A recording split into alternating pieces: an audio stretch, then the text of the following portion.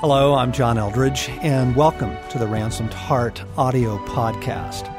For more information on Ransomed Heart Ministries, our resources and events, please visit us online at www.ransomedheart.com. We just came back from one of our captivating retreats, and I had the privilege of playing more of a role in this one than I normally do. But one of the things that I was just absolutely intrigued to watch, Craig, was your wife. Watch Lori in the context of a group of women.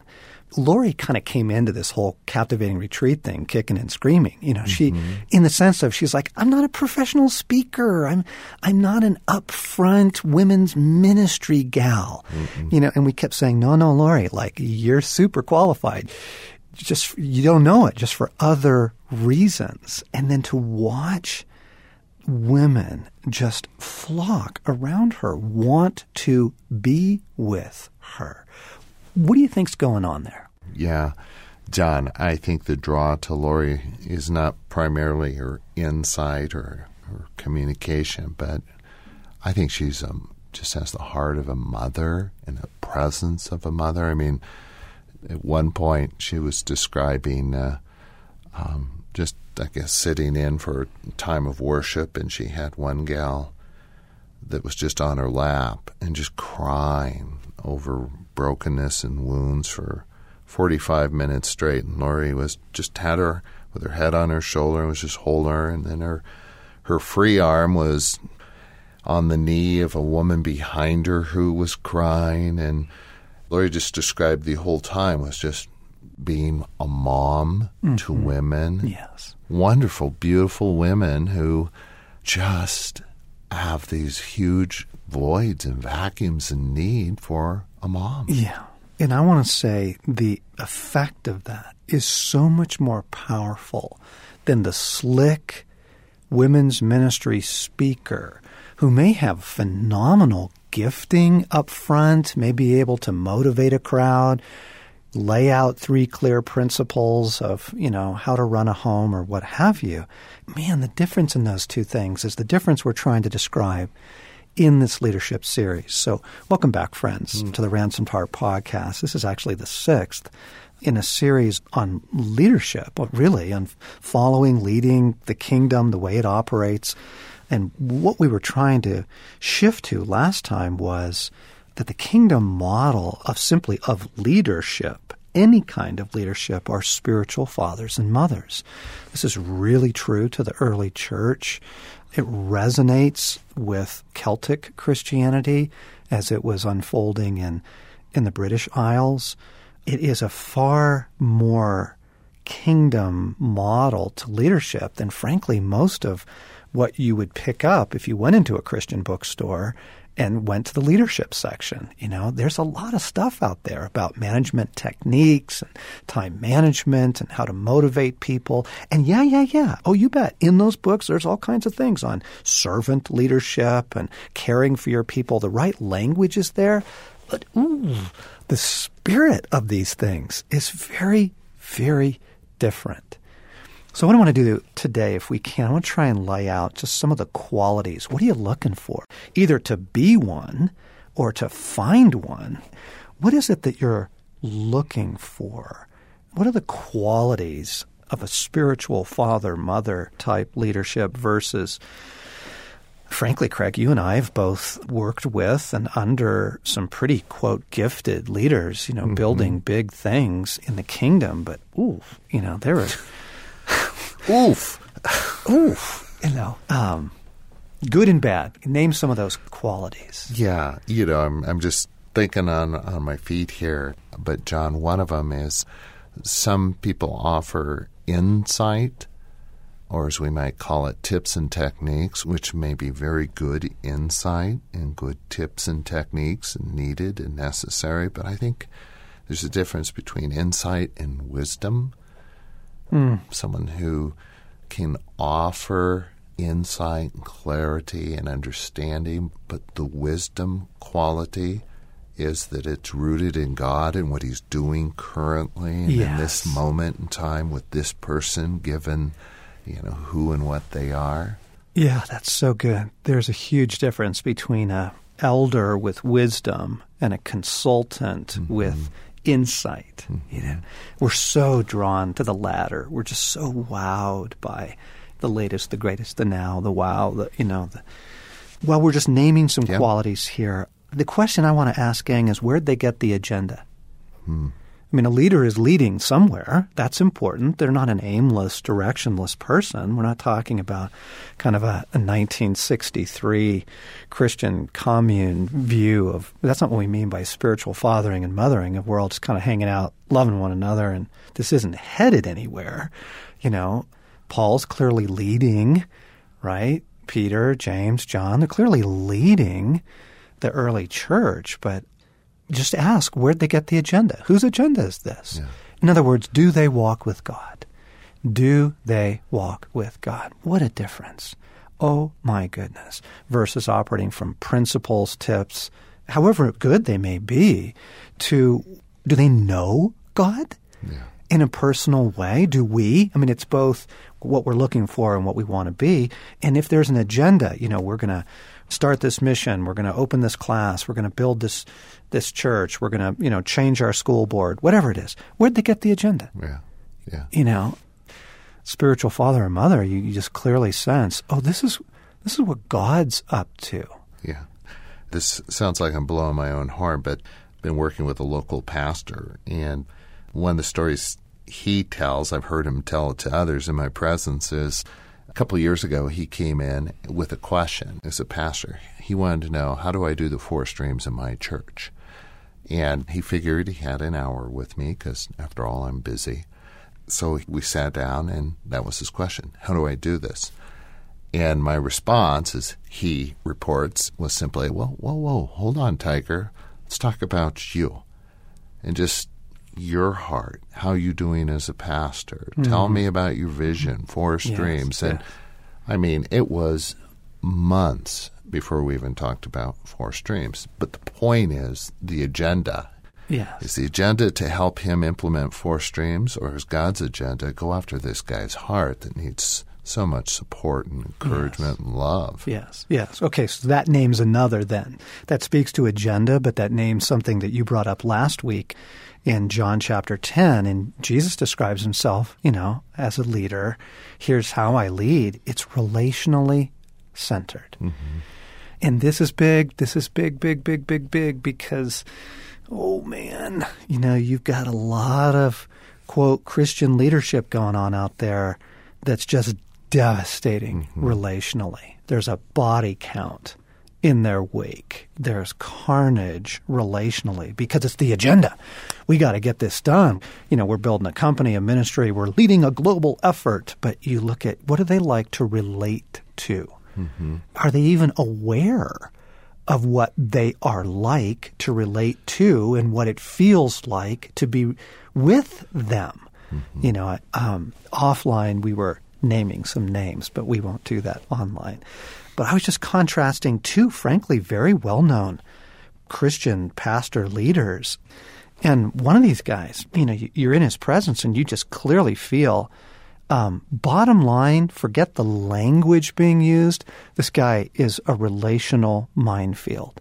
You're going to step on something and it's going to blow up. And the other guy is actually leading a massive thing, but every time I'm with him, I just get the sense of, wow, like he cares. Like this is a real human being. He is a human being. He cares about me as a human being. They're not forsaking relational integrity in order to get something done. And I just think, whoa, that's huge. Yeah.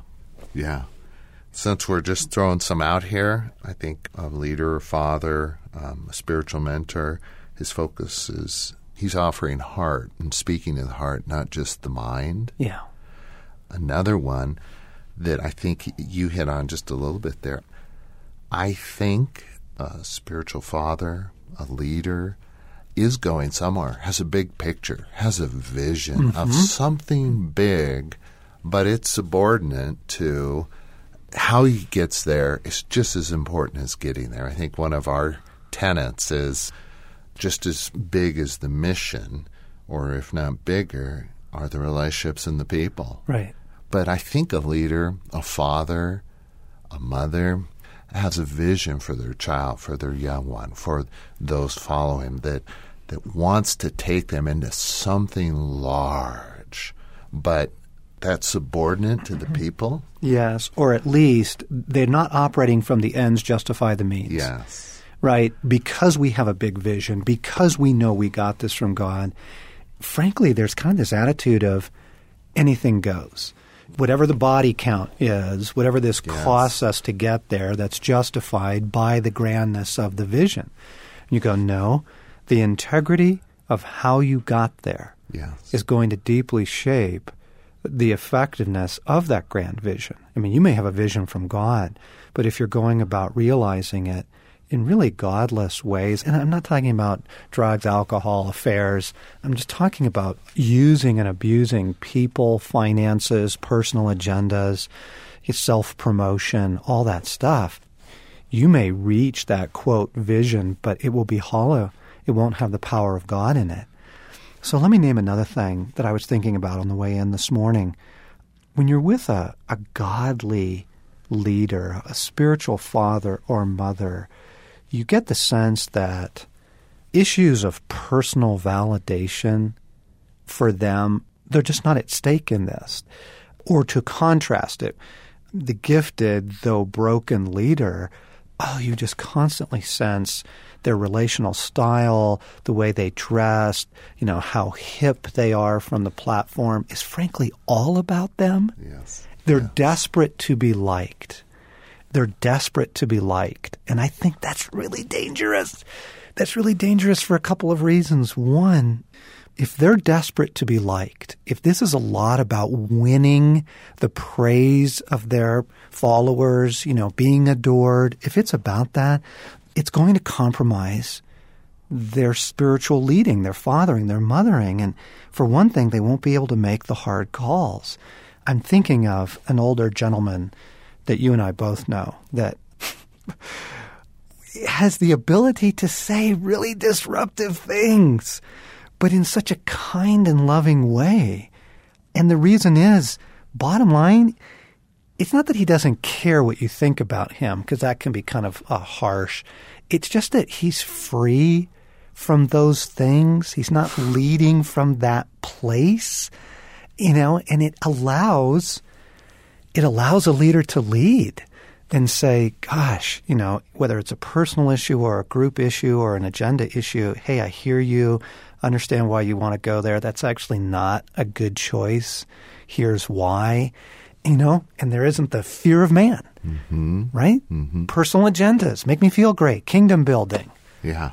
Well, I'm getting lit up here because all kinds of things are coming to mind, John. I mean, I think the worldview of a leader is huge. I mean, does this father, does this mentor, does this leader have a good worldview that includes there's an enemy, brokenness are categories? I mean, this needs to be someone who's rooted in God and understands and sees the world and people and problems and issues like God does. Mm-hmm. Mm-hmm. Huge, because back to this consultant thing that I was referring to earlier. So I'm in this phone call and the whole thing's kind of breaking down. And I think that was part of why they invited me to be like an advisor into it. But I raised issues of warfare and you could just hear silence on the other end of the line, and I wanted to go, you are the leaders of this thing and you are not thinking in those categories? Like that's malpractice. That's leadership malpractice. You can't dismiss basic biblical categories like warfare or like the human heart or intimacy with God, hearing God. You kind of raise the question, hey, what have you heard from God on this? And you get that glazed sort of silent look back and you go, uh-oh, whatever else may be going on here, this person's not walking with God? Yikes! Mm-hmm. Run! Yeah. The other one I'd say is, I'll call it the sniff test. If it looks like a duck, walks like a duck, quacks like a duck, it's probably a duck. What's the fruit of this person's life? Mm-hmm. Is this someone you enjoy being with. I mean, as a follower, you have a God-given intuition that is intended to protect you from things you can't see or don't know. I mean, to ask God, is this someone I should submit to, spend time with, let shape or influence me? That's huge. If you're the leader, it's like, are you present, engaged, and really there? But the sniff test is, if it doesn't look right, smell right, seem right, and it probably ain't right. And take that to heart. Yes. I love Oswald Chambers says, don't ignore the intuition that God gave you. Yes. That's huge. What else comes to mind, Craig, on either the good or the bad side of finding or being a spiritual father, mother, kingdom-type leader? For me personally, when I look back at the men and the women who've influenced me most, what's remarkable is time spent with them, whether it was over a meal in a home or a cup of coffee at a coffee shop or in some intense moment or casual conversation. It seemed like more times than not, I left my time with this person just yearning for more of God. Mm. I didn't walk away going, well, that was entertaining, or boy, that was helpful, which it may have been both. The difference between spending time with someone who I just felt like I've left a richer person in terms of hungering, yearning, I long for more of God. And I actually would like to be more like that person. They capture something that strikes me deeply as the kind of man or person I'd like to be. Huge. I mean, there you go. You said you shall know them by their fruit. What's the fruit of being in their presence? Or going to their seminar, or reading their books, or, whatever it might be. This is an interesting category, and it might surprise people at first, but the question I want to ask is, have they suffered? And how have they handled their suffering? I don't trust anybody who hasn't suffered, not because their motives are bad, but just because they're naive. A spiritual father and mother, by this point in the journey, by this point where they're now ascending to influence and power and leadership over others, they've suffered. And the suffering has shaped their character in good ways, not the bitterness, cynicism, resignation, betrayal by God stuff, but more in the direction of compassion, empathy. And what got me to that question was I actually was thinking of a previous one, and that was another quality that seems to go hand in hand with this is their gifting is always a servant of love. Like love rules. Yes. And so I don't care how brilliant they are. How do they love? I don't care how much training they have. How do they love? Now, you need brilliance. Like, there's a place for training. Anointing isn't enough, okay? But it's irreplaceable. So you can have really anointed leaders who are a train wreck because they haven't, dealt with their own life and their baggage and that kind of thing. Anointing isn't enough, but it's irreplaceable. If you don't have anointing, run. Yes. Like, they're not God's chosen. But having said that, have they suffered? What's the suffering done to their character? Are they empathetic, compassionate, tender? And in that same kind of vein, is all of their brilliance, gifting, background, education, experience, is it in the service of love? Yeah. It's so good. And how radically different would this change Christian organizations, schools, elder boards, churches, parishes? Oh, my goodness. And yes, then, of course, bringing all this into, quote, the world. How would this change companies and school boards and communities? Massive, massive. And so I want to end this week just reminding us, God is saying, friends, you need this. Like, this isn't optional. I'm trying to bring my people under spiritual fathers and mothers. We need this. We need to find it, and we need to be it. Whatever kingdom, quote, God's given us, this is what's needed. This would heal so much of the fragmentation of the people of God. You've been listening to the Ransomed Heart podcast, John Eldredge and Craig McConnell. This was our 6th installment on a series on leadership. But as always, we invite you to come to the Ransomed Heart website for more on our podcast, our blogs, our live events, our resources. There's just a whole treasure chest of things for your life with God. So come and join us at ransomedheart.com.